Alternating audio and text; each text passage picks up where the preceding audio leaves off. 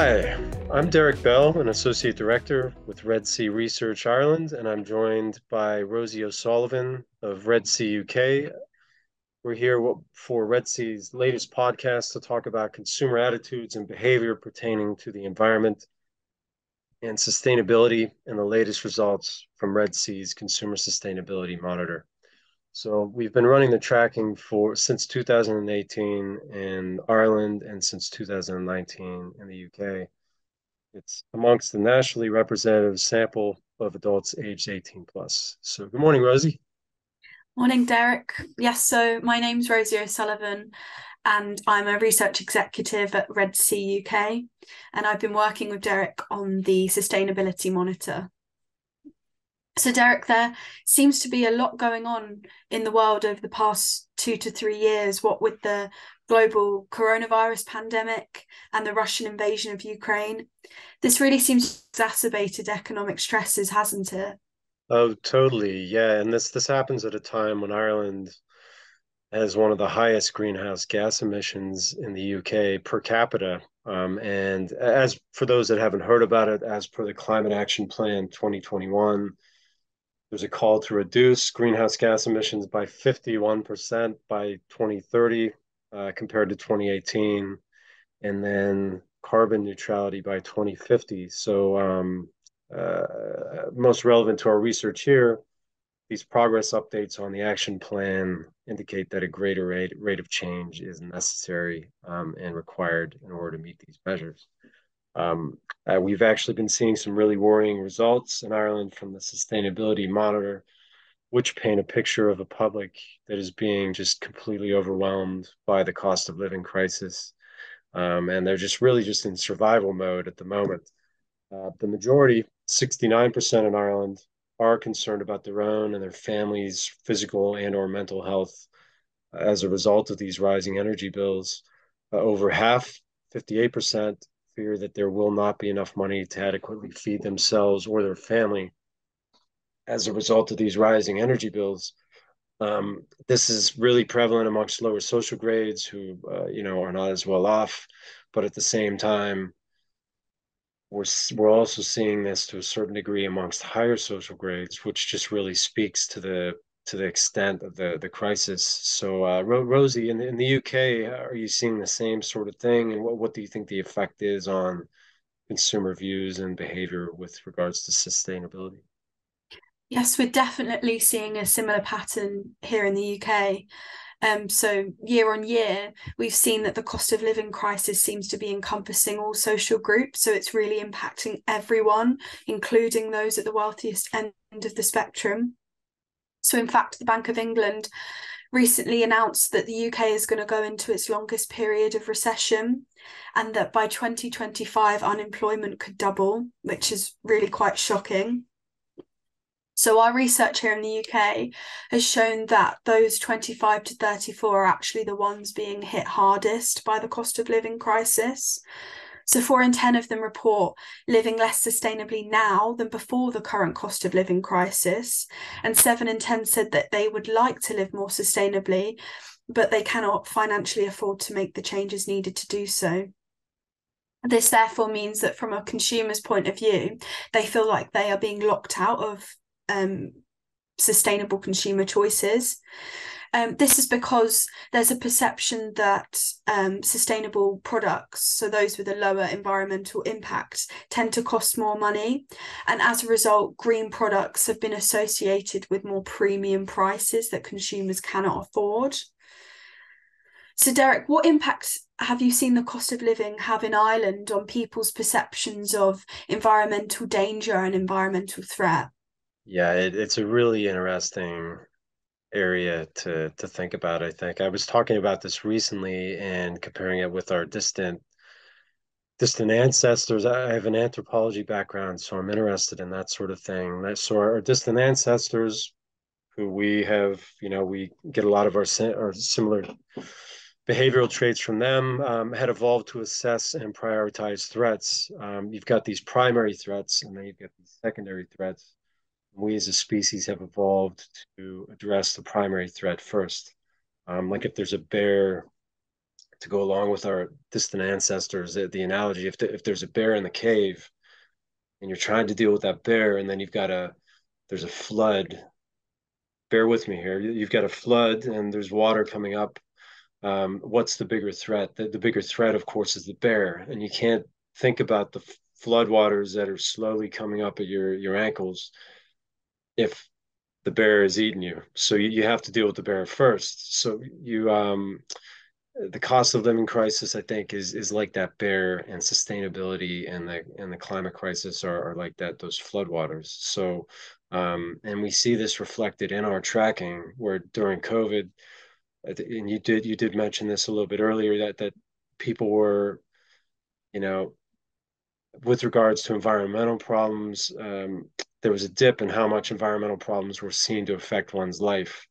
And although this is on the rise again as COVID is fading away, it hasn't reached what it was pre-COVID, and only half of the Irish population believes this, and only 1 in 5, which is really low, I think, agrees strongly with this.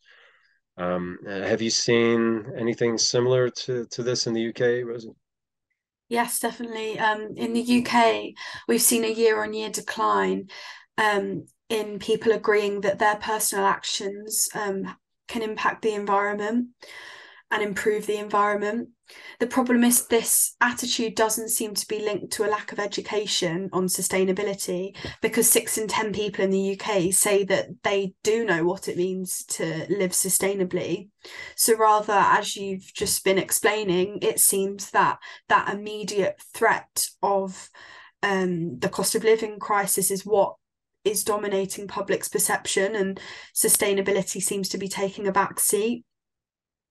This is really pertinent amongst our younger age groups, and secondary research supports this. So Deloitte recently revealed some statistics to show that the cost of living crisis ranked top amongst Gen Zs and millennials in terms of what they are most concerned about. And this actually overtook climate change, which was the leading spot in 2021. So Derek, where do you think this leaves brands? What exactly can brands do about this? Yeah, it's a tough one. Like if you're a business leader or a marketer, head of a brand, perhaps, and you're thinking about incorporating sustainability into your brand messaging, it must seem incredibly daunting. So, like on the one hand, if you don't do anything, you could be left behind, or to be seen as not caring about the environment, and possibly lose out on business. Um, on the other hand, you have to be careful that you put the messaging out there in a way, or not just the messaging, but that the actions that you take don't come off as being unauthentic, or that you're greenwashing. So you have to be careful about that. But 3 in 4 Irish adults claim that they'd like to live more sustainably, but feel that they cannot financially afford to make the changes in order to do so. And I know you referenced that earlier in the UK, but it definitely suggests that strongly suggests that the desire is there from consumers to live more sustainably. And we're seeing strong support for anything the government can actually do to take pressure off of consumers in the way of long-term investments with retrofits, um, taxing energy providers, although I don't know how feasible that is. But it seems that brands would be doing well if they can find ways to show consumers how to live more sustainably, like through information to them while also keeping costs down. Information does seem to be key here, um, with consumers who still seem to be not totally confident on how to live more sustainably. So, Rosie, what other ways do you think that leaders or businesses and brands can help consumers out there? Well, so in the UK, we saw that 7 in 10 people are agreeing that our current energy crisis demonstrates our over reliance on fossil fuels and the need to go renewable and get energy sources from renewable sources. Um, Brands and businesses therefore really need to be making a conscious effort to look at an array of different energy sources, renewable energy sources, rather than just looking at a select few. In the past two waves of our recent sustainability monitor, we've also seen that those 18 to 34s are adopting the most sustainable consumer behaviours. So, compared to those 55 plus. So 1 in 2 of them specifically seek out products that are sustainably sourced and produced. So this means that those that are 18 to 34 should be tapped into by businesses. They're also the group that are most likely to own an electric car in the next 2 to 3 years. So they're really a key audience that brands need to engage their sustainability messaging with. So when we look at this in the bigger picture, what does this mean, Derek, going forward? Yeah, I mean, I think like if we look at the bigger picture, what really is clear as we begin 2023 is that we cannot revert back to old ways from pre-COVID. And I don't think the younger generation is really going to allow it either. That we just have to avoid the worst effects of climate change and biodiversity loss. 2 and 3 in Ireland believe that this should be business and government led. Like I said, with the view especially prevalent with the younger people who are more likely to experience those longer term effects of a climate crisis and climate change. So yeah, there's a lot to do in the next year. It'll be interesting to see how consumers' views change or adapt in the near future. But we'll be looking out for our next wave of the Red Sea Consumer Sustainability Monitor in March 2023. Rosie, thanks very much for joining me today to talk about sustainability. Thank you.